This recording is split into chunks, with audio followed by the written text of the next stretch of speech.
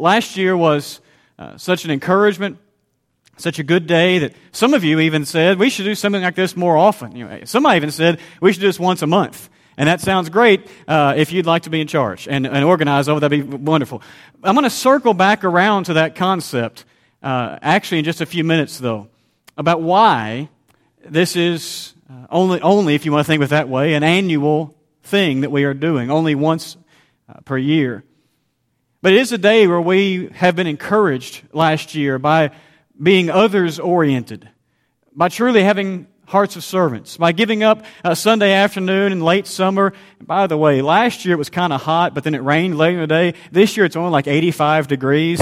And this is amazing. I mean, it's August. It should be like 112, heat index of like 8 million. I mean, I know the relative humidity is like 214% outside, but it's still pretty amazing that, it's only going to be in the 80s this afternoon as we're working all over the place. But you give up an afternoon, you think about other people, you serve other people, you work side by side. It is so encouraging. Just a couple of reminders before we really get into the heart of the lesson. Just some questions have been asked the last few days, and to make sure people know what's going on. 2 o'clock this afternoon, all the projects will begin. You need to go to the place where those are. You don't have to come here for any kind of meeting or anything. Just go directly to those locations. And this building is going to be buzzing at 2 o'clock this afternoon because we also have the 50th wedding anniversary celebration in the fellowship hall. So if you sign up to do one of the projects that's here at the building, the sewing project is going to take place in the front part of the old auditorium. If you sign up to send cards, that's going to happen in the library. And if you signed up to help with cleaning up trash in this area of the community, Tyler is heading that project up, and he said just to meet at his office, and he would hand out trash bags there at 2 o'clock. But wherever you're serving, just go to that place at 2 o'clock. And again, if you haven't signed up, there's still plenty of spots available. We'd love to have you sign up for any of them or just show up to any of them. Tonight, weather permitting, cross your fingers, weather permitting, we will have our service at the outdoor classroom, followed by a cookout. If you have trouble walking up to that pavilion at the outdoor classroom, we have secured a gator or a go-kart to help with the transportation. But if you could be there about 10 minutes early, that way we'll probably make more than one trip up and back. That would be helpful. If you can be there about 5:15 to help move some chairs over there, that would be helpful. And if you can help just slice some vegetables for that cookout tonight. When we're dismissed this morning, if you go over to the fellowship hall, we've got just a handful of things that need to be sliced for tonight. There's all kinds of stuff going on. And it's going to be an absolutely wonderful day. And I know that all of you remember every word of every sermon I ever preach. I know that's the way it is. I know you just quote them for the rest of your lives. But if you do remember, you may think, last year on We Are the Sermon Day, it seems to me that we studied Matthew chapter 5, verses 13 through 16. And you would be right. And you may then think, well, he's getting off easy. He went back there sometime this week and just printed off last year's sermon and is going to re-preach the sermon. Not at all. We are going to look again this morning at Matthew 5, 13 through 16, that passage we read a few moments ago. But we're going to emphasize it a little bit differently this morning. And in fact, we're really going to think about just one word that's found in the "You are the salt of the earth" and "You are the light of the world" portion. And then we're going to make application really on just one other word that's found in this very famous teaching from the lips of Jesus to help motivate us for this particular day. Because you know as well as I do, as Jesus is preaching this particular section of the Sermon on the Mount, that He's dealing with our influence. What does it mean to be a follower of Christ? And one of those things is the fact that we are influential. And that's the first thing we notice as we consider this context. That is, influence is assumed. It's just a very real thing. Have you ever noticed what Jesus did not say as He began this section of the Sermon on the Mount? He did not say, you could be the salt of the earth. It's not what He said. He didn't say, you should be the salt of the earth. And He also didn't say what you and I might have thought He would have said. If we were kind of trying to think ahead of Him, we might try to think He's about to give a command and say, you must be the salt of the earth. That's not what He said. Instead, in both of these very famous passages, He began with the words, you are the salt of the earth, and you are the light of the world. In wording it that way, using the word are, A-R-E, Jesus was making it very clear that our influence is a very real thing. It is assumed. And the only question that becomes, what kind of influence will we be? You know, we live in a time where people want to think that only those who are in places of great importance, maybe they're famous, maybe they hold political office, maybe they're the boss of the company, those are the people who have influence. But how often do you, who are parents or grandparents or who work with young people anyway, how often do you try to teach our young people, especially our teenagers, that somebody is watching you? And you don't mean that in a negative way. You mean that usually those who are younger than those teenagers, those young adults, they're looking up to them and they're seeing how to live life by the way that they live their lives. But sometimes we only teach that to teenagers, and we forget that's true of all of us. That no matter how common my life may be, no matter how regular of a life I may lead, someone, and in fact for all of us, really more than one person, several people are watching. They're seeing how it is to live as what I claim to be, and that is a Christian, one who wears the name of Jesus Christ. I want you to consider, though, for a moment, that when Jesus said, "You are the salt of the earth, and you are the light of the world," He was not just saying that every person who's alive has positive influence. Remember that this section of Scripture we're studying this morning is part of one sermon, the Sermon on the Mount. And so when we study passages from this sermon, we must consider everything that Jesus was teaching, especially what precedes what He's now saying. Of course, this is very early on in the Sermon on the Mount. So what did Jesus just finish? Well, He had just finished that section that we usually call the Beatitudes. Those blessed are the poor in spirit, blessed are the meek, and blessed are those who mourn, all those things. But have you ever noticed that the first 8 of those 9 Beatitudes are somewhat generic or general in their wording? Blessed are the so-and-so, or blessed are those who such and such. But the 9th Beatitude, have you ever noticed that it changes? The very last one, found in Matthew 5, beginning of verse 11, Jesus did not say, "Blessed are those." He said, "Blessed are you. Blessed are you when men revile you, persecute you, and say all manner of evil against you falsely on my account. Rejoice and be glad, for great is your reward in heaven. For so they persecuted the prophets who were before you." And then He turned and said, "You are the salt of the earth, and you are the light of the world." What's my point? Jesus was not saying that every person who ever lives has positive influence. What He was saying was, Beatitude number 9, the 9th Beatitude, if you are like those prophets of old who endure for the kingdom, who endure for the work of God, then you are the salt of the earth. Then you are the light of the world, just as those prophets were, who we know as being in the Old Testament. But the fact of the matter is, everyone holds some kind of influence. The question becomes, when I understand that I have influence, how am I stewarding that? How am I managing that for God? You know, sometimes we think of that concept of stewardship and we only think of finances. Or sometimes we expand it a little more and we think of our stewardship or our managing of things like our time and our talents and our money. But in reality, we are to steward everything that God gives us to His glory, and that includes our influence.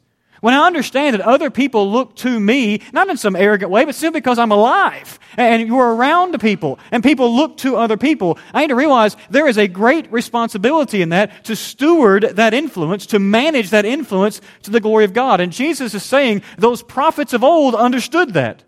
They were persecuted, they were spoken against falsely, but yet they continued faithfully. And you are the salt of the earth, you are the light of the world if you steward your influence in just the same way.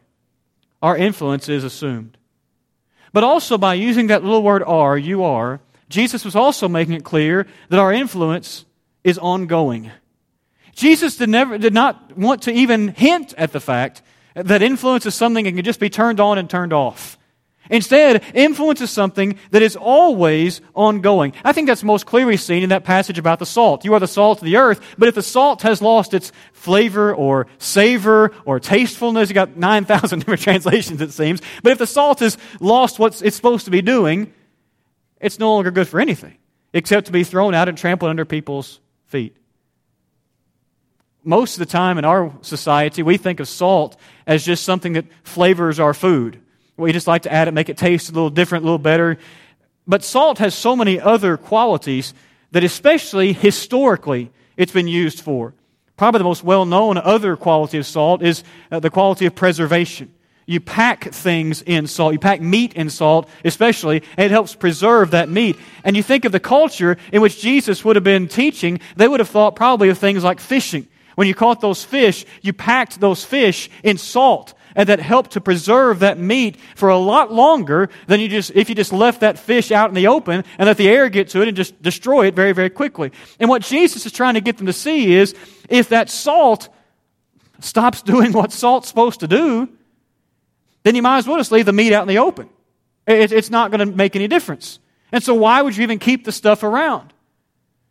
Now, if our influence is assumed, then what's the point of saying that it's ongoing? It's to help us realize that we need to always be encouraging others, lifting others toward the cross of Jesus Christ. It's not a one-time thing. It is the weight of responsibility of realizing that this is an ongoing process of influence. That can be kind of overwhelming if you stop and think about it.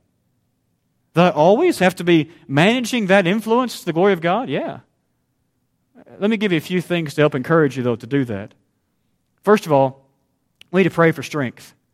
When I realize that I'm supposed to be influencing for God all the time, that weight can become overwhelming. I can say, I'm not sure I want to do that.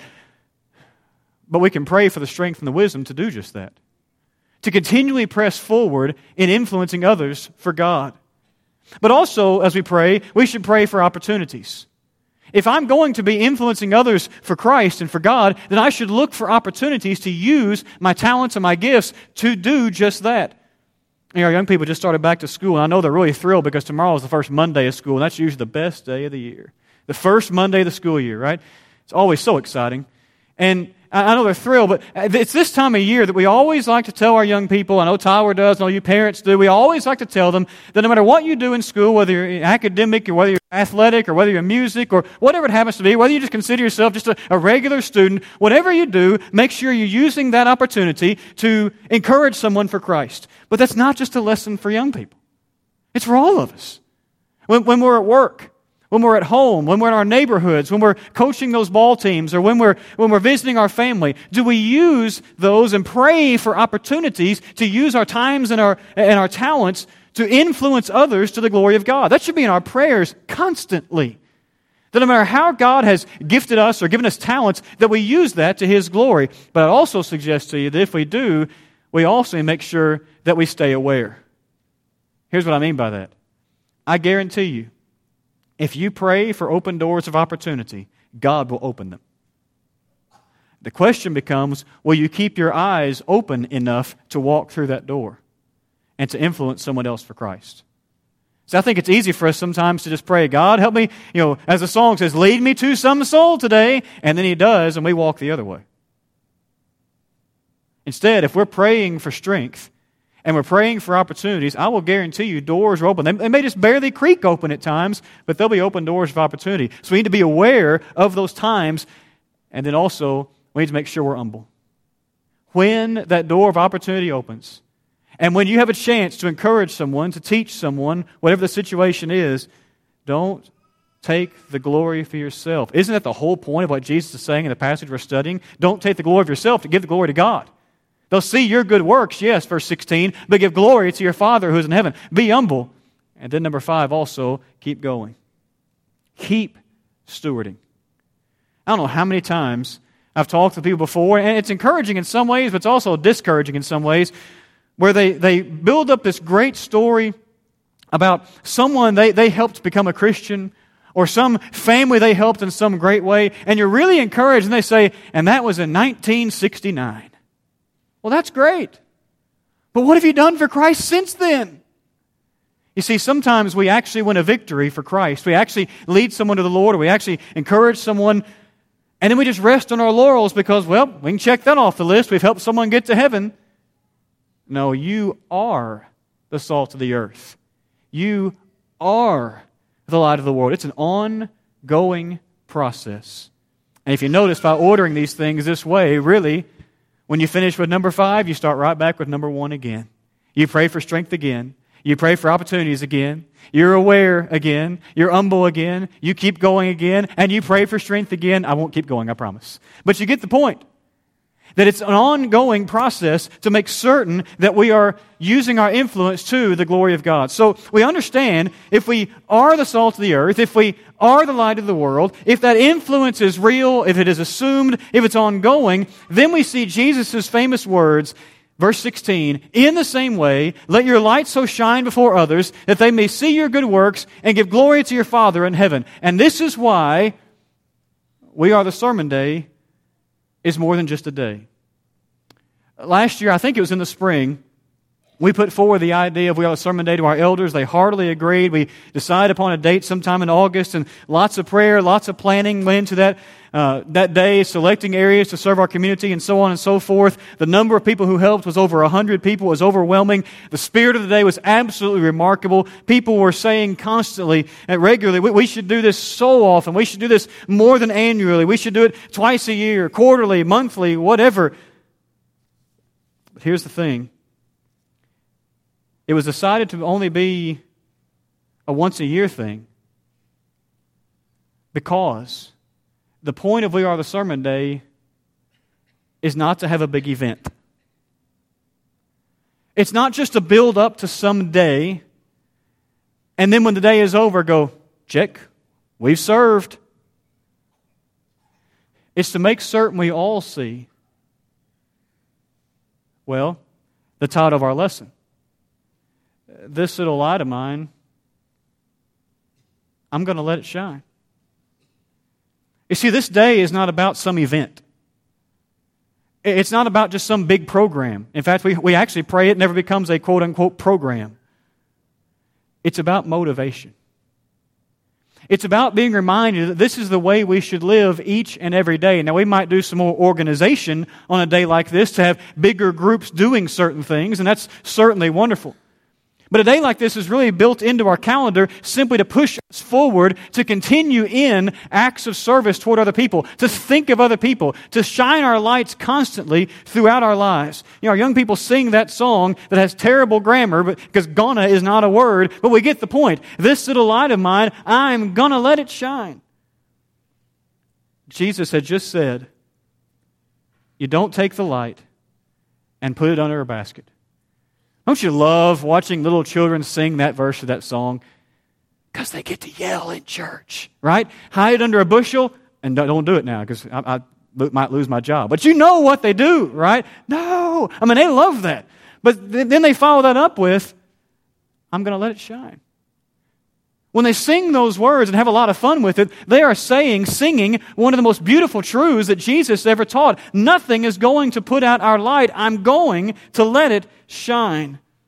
Now, I want to show you something from this text you know very well that may seem a little bit tedious, but it's going to help us understand why we keep doing this. At the end of verse 15 in Matthew chapter 5, Jesus said that the light that's on a stand gives light to all who are in the house. The word light there, as you see on the screens, is the Greek word lampo. Guess what word we get from that one? This is where we get our word lamp from, right? The word literally means to shine. So Jesus said that the light shines. It gives shining to all who are in the house. And he goes, so what? I don't get the point. Well, at the beginning of verse 16 then, Jesus said, in the same way, let your light shine. Guess what the word is? Let your light, lampo.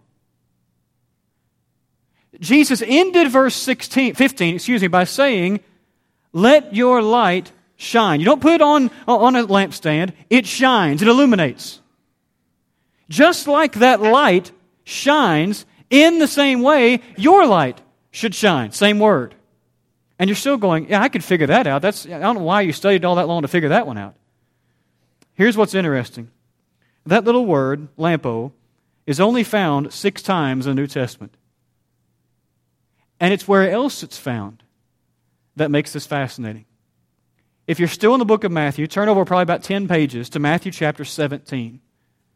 Because in Matthew chapter 17, the beginning of that chapter, you have the account of Jesus being transfigured. And this is one of the other times where that little word, lampo, is found. The chapter begins, Matthew 17, beginning of verse 1. And after 6 days, Jesus took with him Peter and James and John his brother, and led them up a high mountain by themselves. And he was transfigured before him, and his face, lampo, shone like the sun, and his clothes became white as light. The word shone, as you see on the screens, I've replaced it for you. The word shone in verse 2 is our word. Now, what's my point? Why are we going into all this tedium of one little word? It's because you put what Jesus said in Matthew chapter 5 together with what happened to him, or through him really, in Matthew chapter 17, you really see the point of our lesson this morning. Because the light of God transfigured Jesus. And what Jesus had said in Matthew chapter 5 is, the light of God will transform you and I. Blessed are you when men revile you, persecute you. How can you possibly do that kind of thing? The light of God transforms because we're not thinking about ourselves any longer. We're thinking about Him, and we're thinking about others. Yes, they see our good works, but they glorify your Father who is in heaven. That's one reason we only do this one big day each year. It's because we want it to transform our hearts. We don't do this just to serve the community, although that's certainly our emphasis as far as what we are actually involved in. We don't do this so just the name of our church can be known more, although that's a great benefit, an added benefit of a day. We don't do this just to spend time together, although that's a wonderful benefit of a day like this. We do this to instill in our hearts the desire to continually let our light shine so that we can be transformed into the image of God. And why do we do that? One more passage, and you'll have to leave Matthew to find it. Go to the book of 2 Corinthians chapter 4. I want us to think about why. Why should we let our light shine? Why should, as our children sing, we not let Satan it out? Why should we let it shine? 1 John 4:19 says, we love because God first loved us. But I think we also do other things because God did those things first. We are returning those things to Him. And one of those is that shining of light. In 2 Corinthians, for time's sake, in chapter 4, we won't read the whole context. I was going to read verses 1 through 6. You can read that on your own time. But just jump down with me, if you will, to verse 6 itself. For God, who said, let light shine out of darkness, has shone in our hearts to give the light of the knowledge of the glory of God in the face of Jesus Christ. Verse 6 we want to focus on. Let the light shine out of darkness. That's what God said. But God also gave a way for that to happen if you look at verse 6. God has shone in our hearts. Guess what the word shone is in that verse? It's our word lampo. God has already shone His light. But did you notice? When God shone His light, what did He do? To give the light of the knowledge of the glory of God in the face of Jesus Christ. The phrase to give the light, I know the Greek words get confusing. This is one you can figure out, is photismos. Guess what word we get from that? Photo. Photograph. It is as if God put an illuminated photograph upon our heart. And what was that photograph? The image of the face of Jesus Christ. Tie it back to Matthew 17. What did Christ do on the Mount of Transfiguration? The light of God shone through Him, and tied all the way back to Matthew chapter 5.